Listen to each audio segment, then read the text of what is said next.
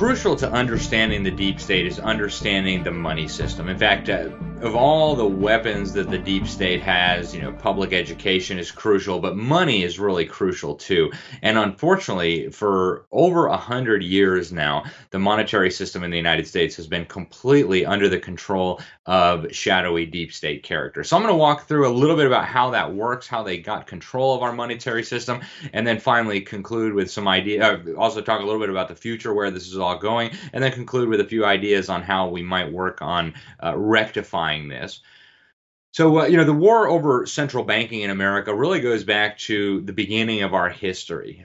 Even some of our founding fathers were involved in this debate. Alexander Hamilton, who was okay with more centralized government, was an advocate of a central bank, whereas other founding fathers who did not believe in that idea were vehemently opposed to a central bank. Well, the central bank advocates got their central bank. It was called the First Bank of the United States. And this really gave the deep state some very shadowy characters, a lot of influence in the United States over our monetary system. And this debate went on for a long time. Thomas Jefferson was very, very opposed to the central bank. They viewed it as, first of all, unconstitutional, and second of all, a way for the elites to control the American people. So they weren't happy about that. Then we got the Second Bank of the United States shortly thereafter, and Andrew Jackson really went to war with this institution. He repeatedly emphasized that this was a tool of the elites to enslave the common American. He did not like it, and that was one of his big campaign points, was to dismantle the Second Central Bank of the United States. And he had a lot of good arguments. He explained, first of all, it wasn't constitutional. It was robbing the American people. It had centralized the power over our money into a small group of elite people. And so he did everything possible to stop it. And ultimately, he was successful. The charter was not renewed, and the Second Bank of the United States disappeared.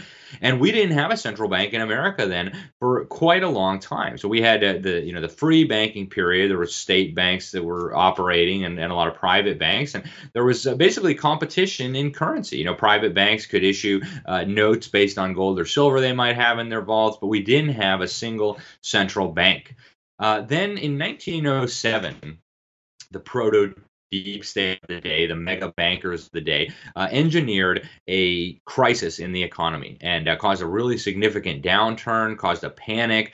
And this was used as the pretext to try to stampede the American people into creating a new central bank that would be under their control. So they actually called together a secret meeting in 1910 on an island in Georgia, right off the coast of Georgia, called Jekyll Island. And for a long time, this was totally secret. In fact, these guys went down there with fake names. They didn't reveal to anybody where they were going, and they all went down there. I've actually been to the island. It's a very, very nice place, but it was used for very sinister purposes. And you can read some of this on the Federal Reserve's website today about what happened there. You had basically a coalition of very, very prominent deep state characters. So you had, for example, Senator Nelson Aldrich, an incredibly influential lawmaker who was very well connected with the deep state families at that time, including the Rockefeller family. You also had other people like Frank Vanderlip, a mega wealthy deep state character, and of course Paul Warburg, one of the mega bankers who worked to create the Federal Reserve System during this secret meeting. Well, they produced this plan to create a central bank for the United States, and people were not enthusiastic about allowing the mega bankers who had caused these financial problems to solve these problems. And so eventually they were successful in marketing it as some sort of way to bring the bankers under control, right? Bring the money power under control. When really it was exactly the opposite, right? What they were doing was actually handing the power over our monetary system to a private cartel of central banks, or of private banks, which became the central bank. And really it is a private cartel. So they lied to the American people. They rammed this legislation through, the Federal Reserve Act in 1913. Obviously, we needed an income tax. We'll talk a little bit about how the central bank works and why the income tax was needed to complement this, because basically now they had this tool to siphon money from the American people, and we needed a way to pay back all the debt that we owed to this new central bank, and so we needed an income tax to bring that about. So that same year, they managed to get the 16th Amendment, and we got the income tax, the federal income tax.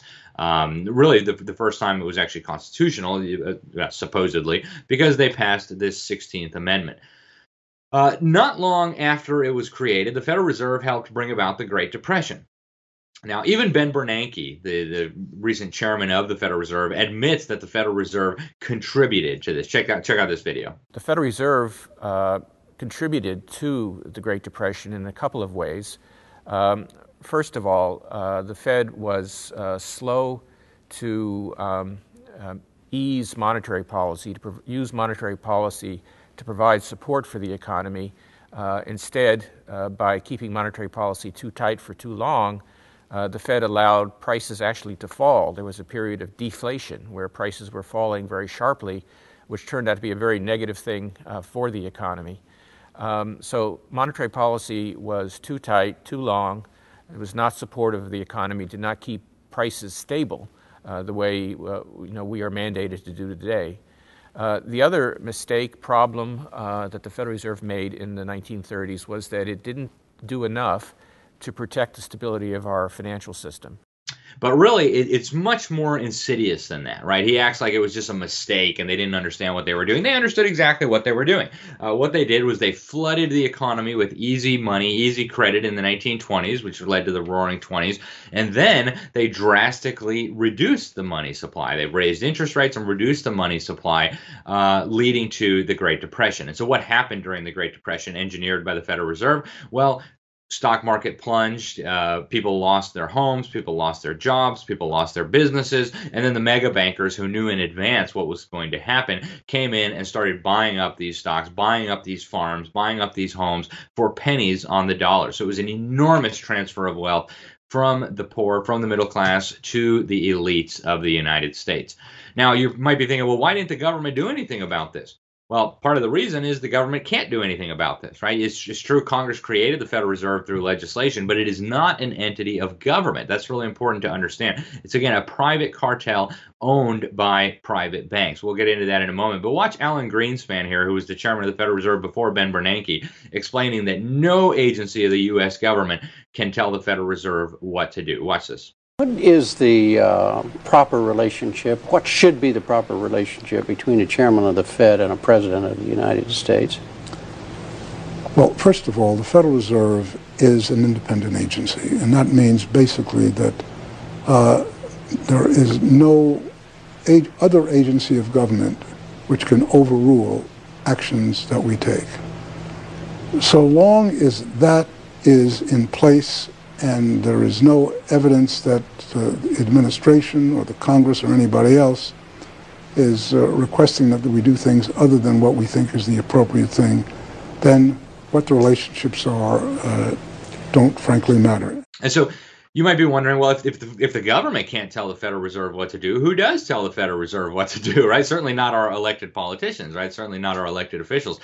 Well, the simple answer is the Federal Reserve's owners tell the Federal Reserve what to do, right? That's really how it boils down. And yeah, there's some of the officials at the Federal Reserve System are appointed by the president from a list provided by the bankers who own the Federal Reserve, but really that's just window dressing. So the real decision making at the Federal Reserve comes from the private banks that own the Federal Reserve. So the Federal Reserve is divided up into 12 regional banks. You have one in Atlanta, you have one in San Francisco, you have one in Kansas City, you have the most important one in New York City. And so these are the regional Federal Reserve banks, and they are each owned by their member banks, which are, of course, private banks. These are banks owned by private shareholders, private individuals. And these private banks own shares, they own stock in the regional Federal Reserve banks. And this is not a secret, this is not a mystery. You can, in fact, call them today, and they'll tell you I've done that before. I called the Federal Reserve of Atlanta and asked them about this, because when I first started learning about this, I was like, that can't possibly be. I called them up, and it's true. They're owned by their by their member banks, and they earn dividends, right, on the stock that they own in these regional Federal Reserve banks, and they elect the officers of these regional Federal Reserve banks and so on. And in fact, they have even admitted to this in court cases. We'll talk about the economic crisis in 2007. what happened was the Bloomberg, the news agency, tried to sue the Federal Reserve Bank of New York to find out what they were up to. And the Federal Reserve Bank of New York didn't want to comply, right? They didn't want to comply, first of all, with the Freedom of Information Act request. So then the Bloomberg had to sue, and in their response in the court filing, the Federal Reserve Bank of New York said, well, hey, FOIA, that's for government agencies. We're not a government agency. You can't tell us what to do. We don't have to comply with those government laws. Those are for the government. We're not the government, right? So very, very interesting.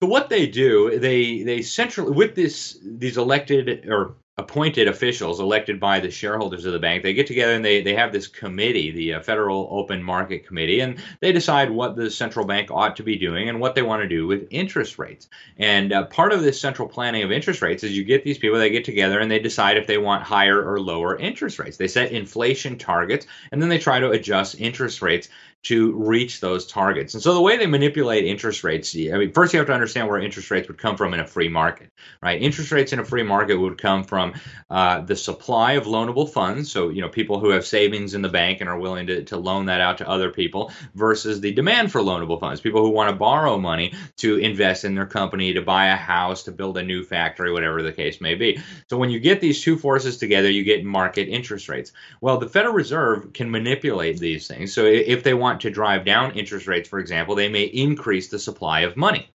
the supply of loanable funds, by, for example, printing money and using it to buy treasury bonds, or by reducing the interest rate that they charge to banks to be able to borrow money from their discount window. So they can increase the supply of money, thereby causing prices to rise, thereby causing interest rates to decrease, or they can, like they did before the Great Depression, they can increase interest rates by reducing the supply of money. So if they want to reduce the supply of money, they can sell treasury bonds that they own back into the market. They take that money that they've just acquired as a result of those sales, and then they destroy that money. So now there's less money in the economy. The supply of loanable funds is reduced, and that causes interest rates to rise. Well, what this does, really over time, is it redistributes, again, the wealth from poor and middle class Americans over to the ultra rich. Now, during the economic crisis, we had the Federal Reserve loaning massive amounts of money that it created out of nothing, trillions and trillions of dollars, right? The Special Inspector General realized that they had created about $27 trillion worth of new money. For perspective, the American GDP at that time was about $7 trillion, and they were loaning it out to their cronies, so these mega banks that owned the Federal Reserve System. So they would take this money, borrowing it at almost no interest, and then they would plow that into Treasury securities, where they would be earning a significantly higher interest rate from the American taxpayer with money that they borrowed from the Federal Reserve at a lower interest rate. It's basically guaranteed profits from the American taxpayer. They also would do other things with the money. The Federal Reserve created fake LLCs to distribute this money that it was creating by buying up toxic assets from its cronies to help unload this stuff from the balance sheets of the mega banks, which in many cases own the Federal Reserve Banks and lead the Federal Reserve Banks. Here's a video of Congressman Alan Grayson talking about some of this from the floor of Congress. And I want to congratulate the gentleman, and in fact, everyone in America, because you now own a hotel chain. Congratulations. It's this one right here. You own the Red Roof Inn. Now, I know what you're thinking. You're thinking, that's funny. I don't remember buying the Red Roof Inn, but the Federal Reserve Bank, in its wisdom, has done it for you. The Federal Reserve Bank has seen to it that you have the pleasure of ownership of this delightful chain of hotels that extends from sea to shining sea. You, America, you are now the owners of the Red Roof Inn chain. Congratulations. Let me explain to you how that happened. Deep in the mists of ancient history, going all the way back to 2007, a foreign company decided that they wanted to do a leveraged buyout of the Red Roof Inn chain. And so they turned to Wall Street, and Wall Street, in its magical ability, came up with the money, $500 million, to do that.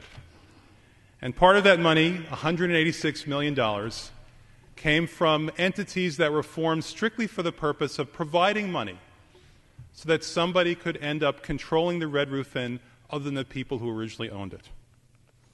These foreigners were able to prevail on Wall Street to come up with the financing to buy the Red Roof Inn. And now at that point, the question was, who was actually going to come up with the money? $186 million.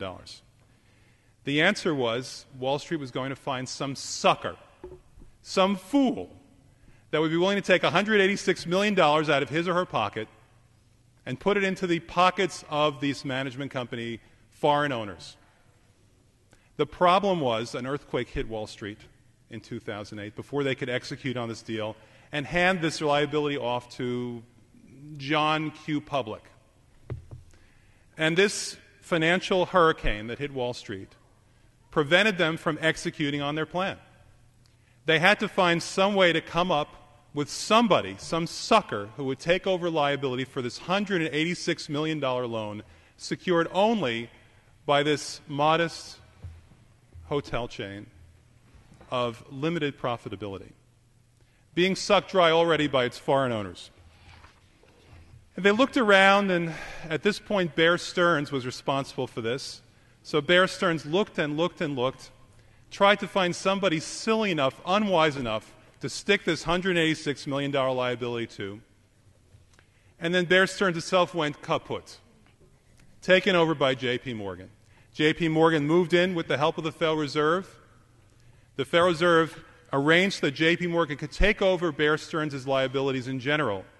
But there were some liabilities that were so odorous, so awful, that J.P. Morgan just wouldn't take them over, even though the Federal Reserve was stuck with the liability for the great majority of those assets. And those became the maiden lane assets. And among those assets, the absolute dead loser assets, the assets that nobody in their right mind would want, the assets that were so terrible that J.P. Morgan wouldn't take them from Bear Stearns' pocket, from Bear Stearns' dead pocket, even if the Federal Reserve was willing to pay for it. Among those assets was the Red Roof Inn. And who ended up with that? The Federal Reserve. That's right, the Federal Reserve Bank. You know, that organization that dictates the money supply in this country, that has this magical ability to make money out of nothing. They simply make notations on their records, and magically they have more money than they had the day before. The Federal Reserve Bank decided that they would assume responsibility for a $186 million loan to a hotel chain. The Federal Reserve became the sucker of last resort, and in doing so, the Federal Reserve made you, America, the sucker of last resort. Wouldn't it be nice to know what happened to the $186 million that they put up? But we don't know, because we don't audit the Federal Reserve. So we can't know. There's no way to know right now. And the Federal Reserve may be, for all we know, letting these other sharks, these other Wall Street sharks, Citibank and the other entity, move in and take over all these hotels, and maybe they're doing nothing to defend the right of the taxpayers to these assets. We don't know. We just don't know, because we don't audit the Federal Reserve. So America, congratulations. You own a hotel chain. And again, all of this is happening without any oversight at all, right? There's been no real audit of the Federal Reserve in American history. Even the watered-down audit that we had wasn't a real proper audit. Senator Bernie Sanders intervened at the last second to neuter that audit. Tremendously manipulative and deceitful, right? Everything gets audited. If you're a taxpayer and you make $20,000 a year, the IRS may audit you, but nobody gets to audit the Federal Reserve, right? Other things that they do to manipulate the American people, to loot the American people, include manipulating the price of gold. Back in 1998, then Federal Reserve Chairman Alan Greenspan even admitted that the Federal Reserve leases out gold in increasing quantities in response to the price going up. The reason they do this is to suppress the price, because if gold prices were rising, people would realize that the supply of currency was being increased, inflated by the Federal Reserve, that purchasing power of the dollar was going down. And so they have been manipulating gold prices for a very, very long time. Even back in the 1960s, we have a confidential Federal Reserve document. It's still available from the Federal Reserve of St. Louis's archives that reveals that central banks have been lending gold, leasing gold out into the markets, or buying gold to manipulate gold prices. Again, this is how they keep the value of the dollar where they want it to be. They also manipulate stock prices. Actually, after the economic crisis, they just started directly buying stocks and bonds in the market. I mean, they've been buying government bonds for a long time, but during the economic crisis, they just started buying stocks outright, right? Unprecedented. They also, again, manipulate the market for money, right? The interest rates in the economy are a crucial indicator for entrepreneurs, for savers, for consumers, and in a free market, interest rates would tell people a lot of useful information. Are people saving? Should we invest in long-term projects or short-term projects? But when the Federal Reserve manipulates these interest rates, you get all kinds of malinvestment. So maybe the Federal Reserve has artificially suppressed interest rates. A whole bunch of companies and people who otherwise would not have borrowed money at that rate will now borrow that money and will invest it in projects that would not be sustainable based on market fundamentals, the supply of loanable funds and what's going on in the economy. Well, you get all this malinvestment. It fuels a boom that really should never have happened. You get a boom in housing. You get a boom in real estate, stocks, whatever asset class, sometimes all. Right now, I think we're in an everything bubble. And then what happens? Eventually, reality sets in. Interest rates have to rise again. And all these projects that were started end up going bust. And so all the workers get laid off. The debts go bad. Everything has to get liquidated. All these resources then were invested into projects that they shouldn't have been invested in. And it also leads to inflation, right? All this money that the Federal Reserve is creating produces a tremendous amount of inflation. Essentially, if the Federal Reserve doubles the supply of currency, then over time, it doesn't happen immediately because the market actors, economic actors in the market have to figure out what's happening. But over time, that'll cause prices to approximately double, right? And said another way, that means if you had any savings, if you had any money under your mattress, you just lost half the value of your savings. It was just stolen from you by the Federal Reserve, by this cartel of private banks, and you didn't even realize what happened, right? You could have your money stored away in a vault, and boom, Federal Reserve just stole half of it without even telling you, right?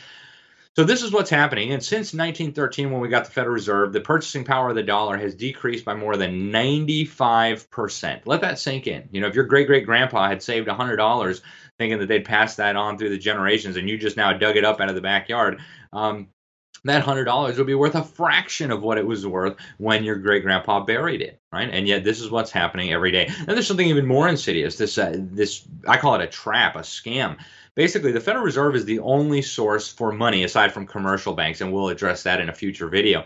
But the Federal Reserve is the only source for base money. And so just hypothetically, to do a simple example, let's say the Federal Reserve creates $100 and there's no money in the economy. Now the Federal Reserve creates $100. The government borrows that $100. The Federal Reserve buys up a treasury bond. And now this $100 is spent by the government and starts circulating. Well, now the federal government owes the Federal Reserve $100 plus interest. But they never created the interest. So what happens when the bill comes due? What happens when the treasury bond matures and you have to send that money over to the Federal Reserve Bank? Well, the government has to tax that money out of the economy, take it from the American people, and then send it over to the Federal Reserve. But guess what? That treasury bill has interest on it too. So, the $100 is owed, but then the interest, say, is $5 or $10. Well, where are you going to get that money? Well, there's only one source of money. We have to go back to the Federal Reserve and ask them to create more money so that we can now pay off that interest. So now we're in deeper debt. And what happens? This is a perpetual cycle. It is an unpayable debt. It can never be paid. If all the debt were to be paid back, the economy would get sucked into a black hole. There would be no more money. The entire civilized world would collapse immediately, right? And so that's what we're dealing with. And Ronald Reagan put together the Grace Commission. They found out that 100% of what's collected through the income tax is absorbed solely by interest on the federal debt. All individual income tax revenues are gone before one nickel is spent on the services taxpayers expect from government. Now we are going to a global monetary system. They're trying to build a global Federal Reserve. We'll talk about that in a future video. But we have got to get a proper understanding of the Federal Reserve if we hope to rein in the deep state. And so if you want more, there's a lot of great books out there on this topic. I would start with Creature from Jekyll Island by G. Edward Griffin, a book that was financed by the John Birch Society and that really has been instrumental in building awareness of these problems for the American people. Ron Paul has also got a great book, End the Fed. He was one of the leaders in the movement to audit the Federal Reserve and eventually end the Federal Reserve. We've got to do that at some point. But we'll leave it here for today, folks. I'm Alex Newman. This is Behind the Deep State. Thank you for watching. Make sure you like, share, subscribe, all those other good things. And looking forward to seeing you next week. Thanks again, and God bless.